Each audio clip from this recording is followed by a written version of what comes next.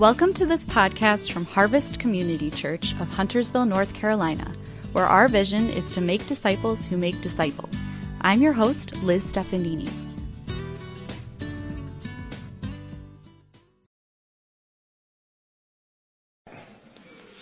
If you're here in person rather than live, you'll know it does not feel like the first day. So I feel like I'm living in Chicago again. Although that's not exactly true, because I just checked. It's 59 here and it's 66 in Chicago right now. So this is one of those few times in life that I can't bust on my Chicago friends for the cold weather they always have. But anyway, we're glad you're here and want to turn our attention to God's Word as we continue through the book of Hebrews. Now, there are a lot of halls of fame that celebrate people who have accomplished great things in their respective field. For example, there's the Pro Football Hall of Fame in Canton, Ohio, has 362 members. The World Golf Hall of Fame, if you go down to Florida, you'll see the World Golf Hall of Fame, 146 members. Maybe you're into chess. You can go to the World Chess Hall of Fame in St. Louis. There are 40 members of that. It's not exactly a hall of fame because it's not a building, but there's obviously the Hollywood Walk of Fame, right, in Hollywood, that has 2,752 members there. And one that I've definitely not been to, but it intrigues me, is the Mascot Hall of Fame. In Indiana, it's got 25 members. So, and there are so many more. There are so many more. The National Women's Hall of Fame, the Rock and Roll Hall of Fame, the Country Music Hall of Fame, and even in Hayward, Wisconsin, the National Freshwater Fishing Hall of Fame. So if you go into one of these places, you're likely to hear some conversations about comparisons and contrasts. Like, hey, who do you think was the greatest quarterback to ever play the game?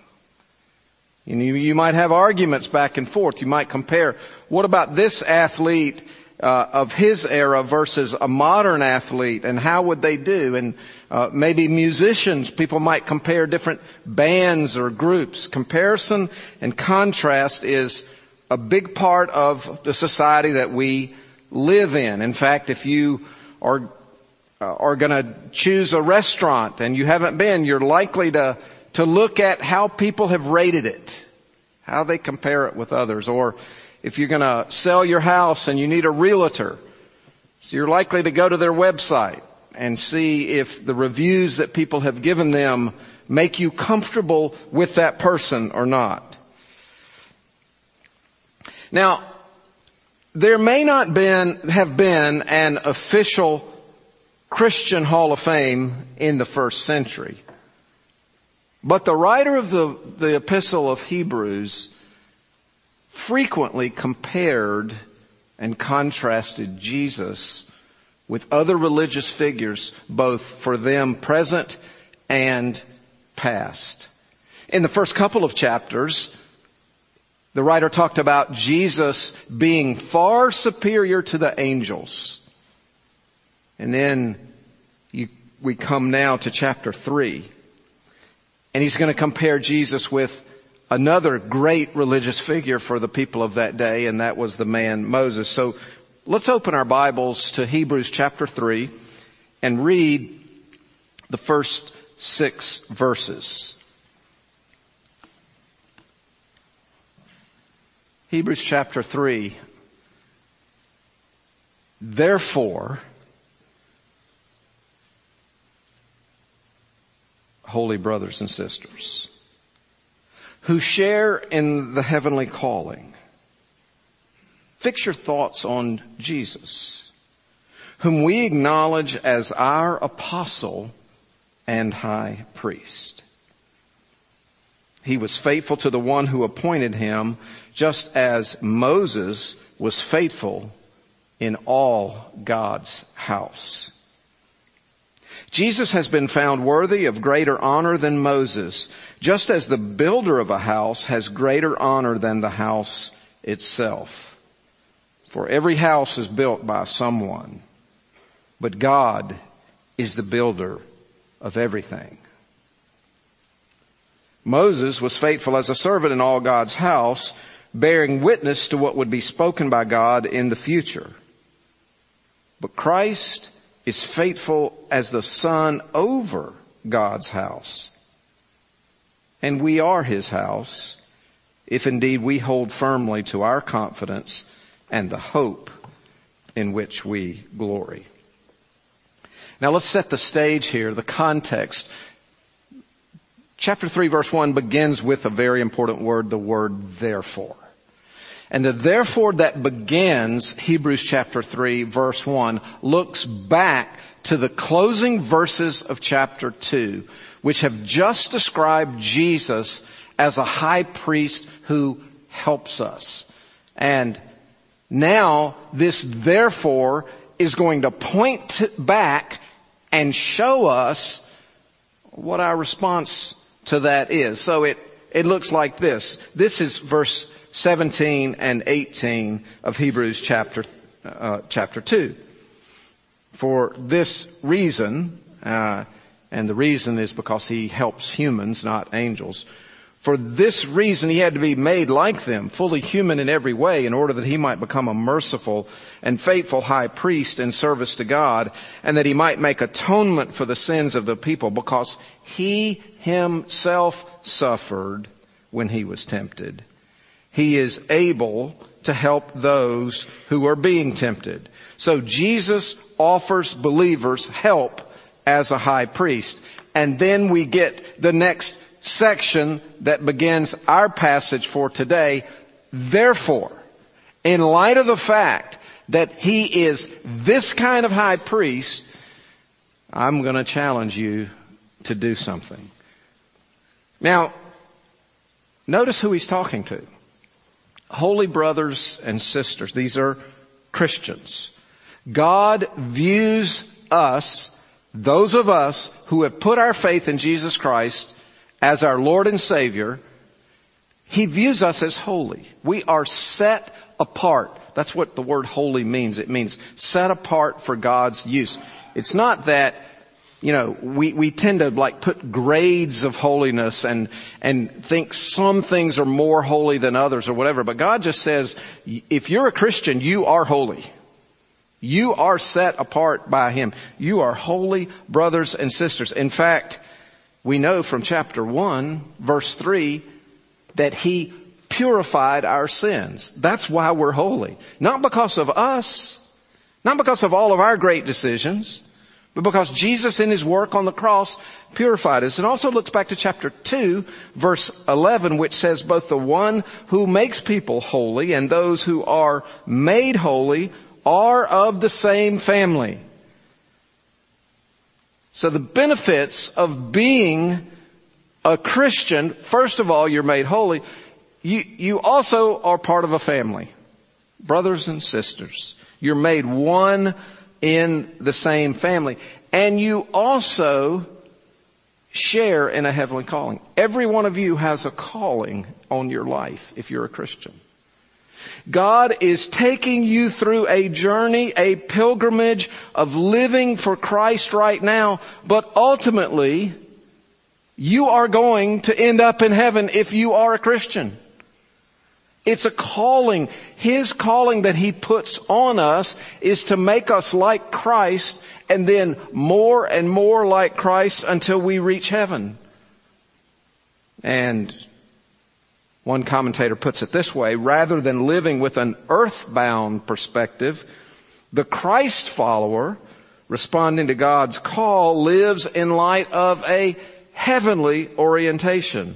So, this is how He's starting. Brothers and sisters, in light of this great high priest, you who are holy, you who belong to the family of God, you who have this heavenly calling, I want to challenge you to do something.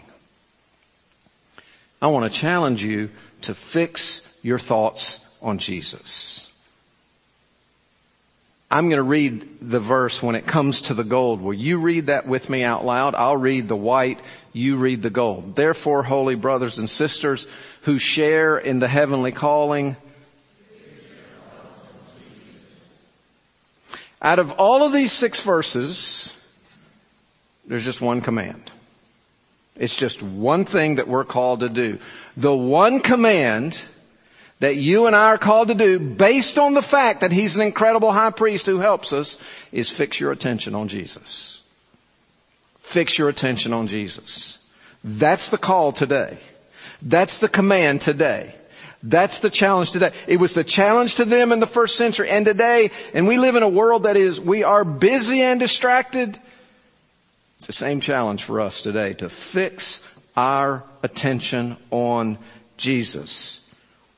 Now, this word that's used there means to fix your attention or notice carefully. Let me point a couple other places it's used. And later in the letter, verse 24 of chapter 10, let us consider, that's the same word translated as the word consider. Let us consider how we may spur one another on toward love and good deeds.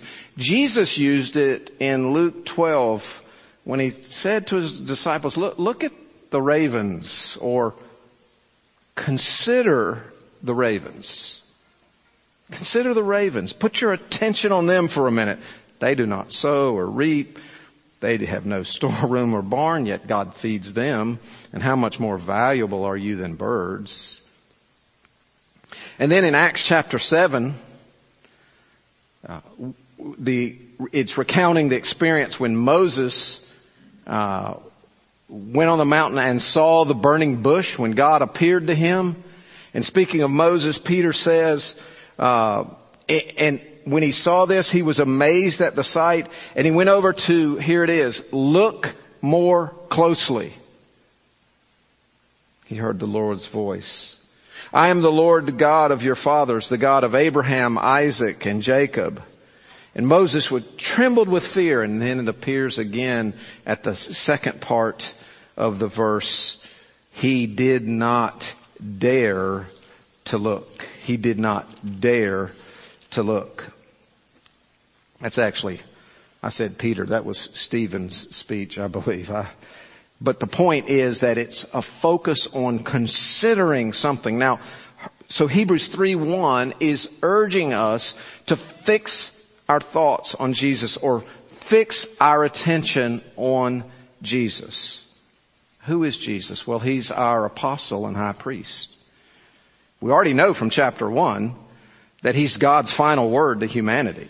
God spoke in the past through all of these different ways, dreams and visions and so forth. But in these last days, He spoke to us through a Son. He is the messenger. He is the apostle. That's what the word apostle means. It's one sent with a message. He is the high priest. In chapter 2, we learned the beginnings of the ministry of Jesus as a high priest. And actually for several chapters in Hebrews, we're going to dive in more and learn about what that ministry means.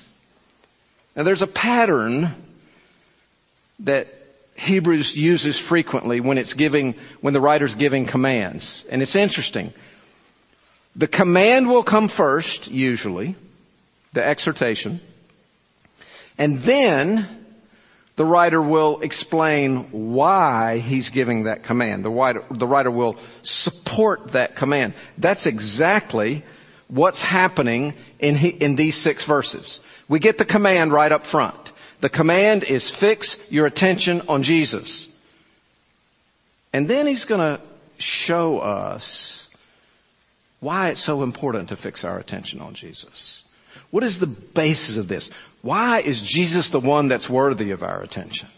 Why should we be focusing on Him and not some other great religious leader? And in fact, he is going to compare Jesus and contrast Jesus with a great religious leader for them, the man Moses. So the command comes, and then he's going to build it up. But before we actually point out what those contrasts are, let's notice how Jesus is similar to Moses in verse 2. And the answer is in faithfulness. He was faithful to the one who appointed him, just as Moses was faithful in all God's house.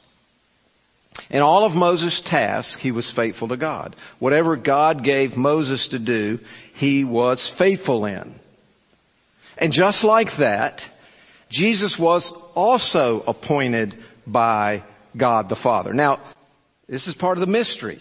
Jesus is equal to God the Father. You have God the Father, God the Son, God the Holy Spirit. But in his humbling himself for 33 years to come live as the Son on earth, in that ministry, he was appointed by God the Father to come live a perfect life, to die for sins on the cross, to be buried and to rise again, and to leave, to begin forming the church, begin gathering disciples and commissioning them and sending them out for God's mission in the world. Those were the tasks to which Jesus was appointed by God the Father, and he was faithful to it.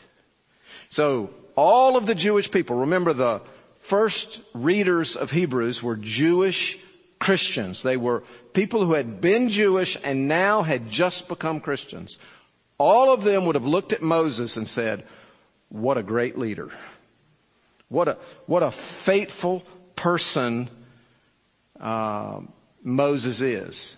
In fact, you might ask the question, it's a very valid question to ask. Why does the writer choose to compare Jesus with Moses? There could have been many other religious leaders that he could have been compared with. He's already been compared with the angels, but why Moses? Well, let's think about what Moses did and who Moses was. In fact, for the Jewish person that lived in the first century, if you were to ask them, who is the greatest religious figure ever to live, most of them are going to answer you, Moses. They're going to look back and point to Moses. Moses was the most revered religious figure in much of Judaism. Why? Because God chose Moses to lead his people out of slavery in Egypt. And he led the children of Israel through the Red Sea, through the wilderness. He taught them. He gave them the law, right? Remember Moses going up on the mountain, on Mount Sinai, getting the law, the 10 commandments from God, and coming down to give them to the people? This was someone who was revered. I don't know that there's a contemporary equivalent. Probably for Catholics, it might be the Pope. For evangelicals, it might be Billy Graham. I don't know. There are people that we think about, and depending on what your religious background is, you would look at them and you would place them really, really high up the ladder. That was Moses. I think there's another reason, at least, why he chooses to compare with Moses, and that's Moses' connection with the law. Again, Moses is the one whom God, the human instrument, whom God used to write the law. And we've already compared in the first couple of chapters Jesus with angels who were mediators of the law. Now we're going to compare Jesus with the one who actually wrote the law. Now think about this. These first readers, having been steeped in Judaism and grown up there and now put their faith in Christ, but they were being tempted to go back. They were being tempted to turn their back on Jesus. Oh, maybe he's not the Messiah after all. Maybe we've made a mistake. We've left the religion of our families and our friends. And so they were turned back, maybe to go back to the way of Moses. Again, I can see this scene of Moses coming down the mountains with these tablets, and that was ingrained in their thoughts. Moses was faithful. Jesus was faithful, but Jesus was superior to Moses. And that's what verses 3 to 6 show us. They show us two ways that Jesus is superior to Moses. First one is that Moses was created, but Jesus is the creator. Verse 3, Jesus has been found worthy of greater honor than Moses, just as the builder of a house has greater honor than the house itself. For every house is built by someone, but God is the builder of everything. Now, the writer's just in verse 2 has made a reference to God's house. Now he's going to play off of that and make an analogy that comes from architecture, building. You look at a building and there's glory involved in that building, but he's saying really the greater glory belongs not to the building itself, but it's to the one who built it, for the one who is responsible for it. When a house is under construction, people might applaud the beauty of the structure. They might go, wow, this is a great house. Look at this. Look at these columns. Look at these walls. Look at that space, etc., etc., etc. But think about it. If all you had was that wood and carpet, drywall, marble, granite, whatever, you had all of these elements and they were just lying on the ground, there wouldn't be any glory in that, right? It's the fact that someone or several someones can take all of that and design it first and then build it into something that's beautiful, right? I mean, I don't know a lot about construction, but I was privileged when we built this part of our campus that we're in now to watch it. In 2001, from September 2001, or maybe it was August 2001 up to June of 2002, for about 10 or 11 months, this room that you're sitting in, along with all the classrooms, the cafe, playground, all of this was being constructed. This once was just a piece of ground lying here, flat. And to watch all of the different people and groups of people come in, the graders to get the ground so the water would flow in the right way. And then it just seemed like they worked and worked and worked and you couldn't see anything. Everything was like, you didn't see much progress. You knew it was happening, but it was like all these pipes being laid in the ground. And then they would bring in the concrete footers and they poured them in here. And then we watched the other stuff start coming around, the structure start coming, the metal framing for the walls, and you started seeing that.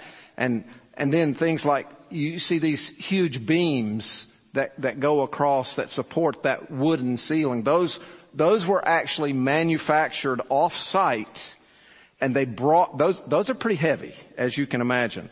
They brought them in on a crane had to lift them up and put them in place. It was neat to see it all come together. And people will often say, you and I know, of course, this is the church building. This is not the church. The church is all believers. It's you and I. But God has given us a church campus and a church building to meet and gather together and to be trained and to go out and serve the Lord in. And we thank God for this campus and we thank God for a building like this.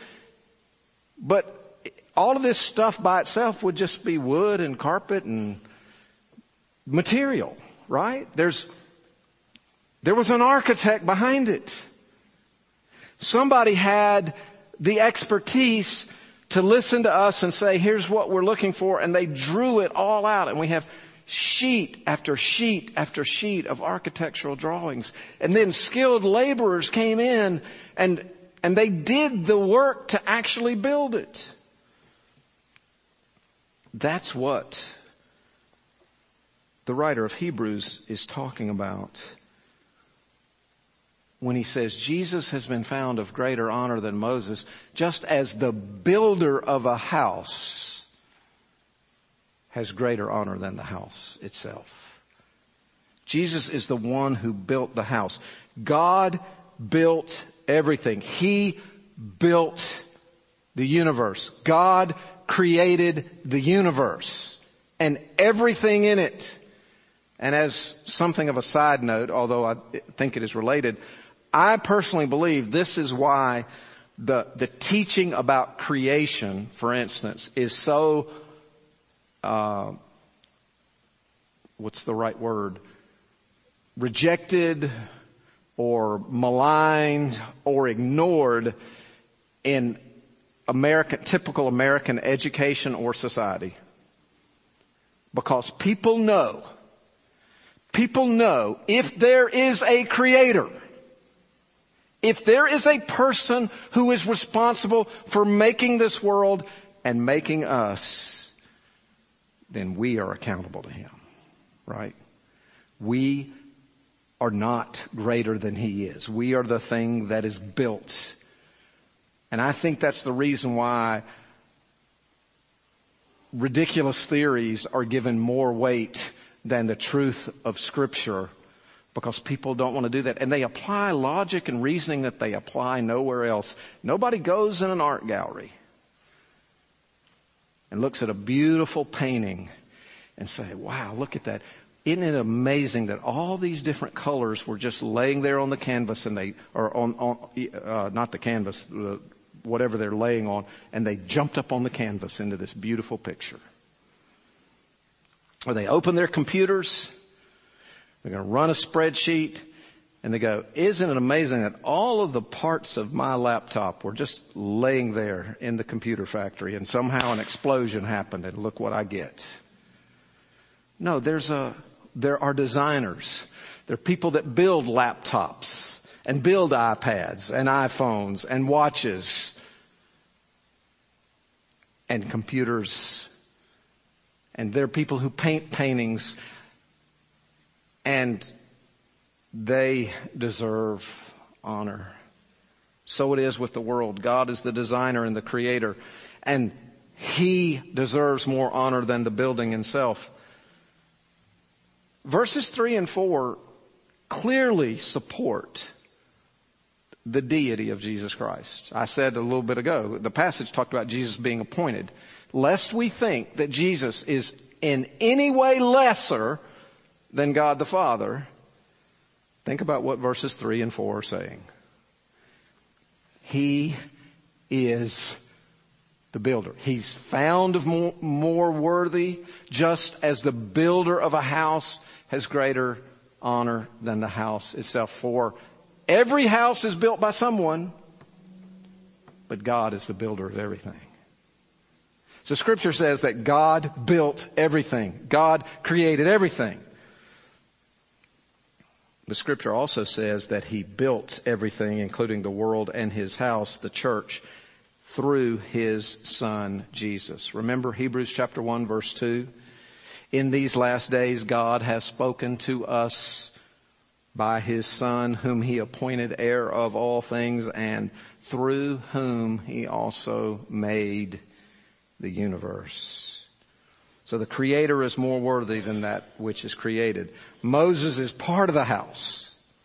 Moses is an important part of the house, God's people, God's work. Moses had a big role in it, and he was faithful in it. But Moses didn't create the house. Jesus created the house. Jesus built the house. Therefore, he is superior. So that's the first reason, first way that Jesus is superior to Moses. Moses was created, but Jesus is the creator. And secondly, Moses was a servant in God's house, but Jesus is the son over God's house. The difference between being a servant in and a son over. Verse 5, Moses was faithful as a servant in all God's house, bearing witness to what would be spoken by God in the future. But Christ is faithful as the son over God's house. Here again is more evidence of the unity of the Bible. Here's more evidence of the way all of the Bible works together and points towards Christ. Look what it says. Moses was faithful, and what did he do? He bore witness to what would be spoken by God in the future. He pointed forward to things that God was revealing in the Old Testament, but that what God would reveal even more clearly in the New Testament through Christ. Now, the original word for servant here is not the normal one that is most often found in the New Testament. It's a little bit more of a tender word, but it still speaks to somebody who is serving someone that is superior. But there's a difference between an attendant, a servant, and a son. And even if we were to put it in our terms today, there's a difference between an employee and a son. Suppose John Smith is the foreman of a manufacturing plant where 3,000 people work. And hopefully John's a good guy and treats them all with respect, but they all answer to him. He's the foreman, he's in charge, and they're employees. What a difference it would be if John's son walked onto that campus into his office, right? You see the difference between servants and sons? This is what is an analogy for Moses was a great servant, but Jesus is God's son. And he refers to God's house. Christ is faithful as the son over God's house. What is God's house? What is this referring to? In the Old Testament, it's the people of God. It may, in some ways, refer to the tabernacle. Moses had a lot to do with God's house. The tabernacle was the place where God's presence would be manifested for the people, and then ultimately the temple. But all of Moses' work was designed towards God's people, giving the word to God's people, leading God's people, shepherding them, speaking to them, even representing them. And in the New Testament, God's house is still the people of God, but now it's the church. Because God's people consist of all believers in Jesus Christ, whether they are Jewish or Gentile or from whatever background they come, and they are in the church and they are God's house. Now remember, think about this. Think about these first century people. They're being persecuted. Some of them lost their lives. Some of them lost their families, their jobs, and all of this. Hebrews was written to show them that Jesus Christ is the greatest and more superior than anyone and anything that they could ever imagine. That He is God's final word to humanity. And to prevent them from apostatizing, that is, deliberately rejecting their faith in Christ and turning back away from Christ. He's writing it to encourage them to persevere unto maturity. So that makes the comparison between Jesus and Moses all the more telling, all the more important. Let me just read a short paragraph from commentator Raymond Brown that I think just captures it. He says it better than I can say it, so I'm going to read his words. Moses was a temporary servant where Christ is the eternal Son. Moses was a witness, whereas Christ is the revelation itself. Moses was a faithful steward in the house, but Christ is its owner. Moses could only be a portion of the house, whereas Christ is the builder. Moses loved God, but Jesus is God. The implication is plain. To forsake the way of Christ for the way of Moses is to go from the greater to the lesser. So right here in the passage, in the middle of verse 6, there's something of a shift. He's been talking about Jesus' faithfulness and Jesus' superiority. But now he's going to make a statement about the readers and their status. He's said, Jesus is over God's house. Who or what is God's house? We are His house. We believers are God's house. If indeed we hold firmly to our confidence and the hope in which we glory. Now think about the assurance that would have given to the very first readers. They had been rejected by family and friends. They had been cut off. They had been cast out from the synagogue. And yet, God is saying, I'm not going to cast you out because you're my house. You're my family. This gives them assurance. But we need to ask the question, what is the meaning of this conditional clause? If indeed we hold firmly. We are His house if indeed we hold firmly to our confidence and the hope in which we glory. We're His house means we're members of God's family. This is speaking to Christians. But the if means provided we hold firm to our confidence and hope or persevere to the end. This does not mean that it is up to us to quote, keep ourselves saved. That we somehow need to do enough good works to make it until the end. But here's what the conditional element is naming. If we keep holding to our confidence and hope, our hope and our confidence are where? They're in Jesus Christ. He is our hope. He is our confidence. We hope in Him based on who He is and what He has done, not based on who we are or what we have done or will do. We are His house if we hold firmly.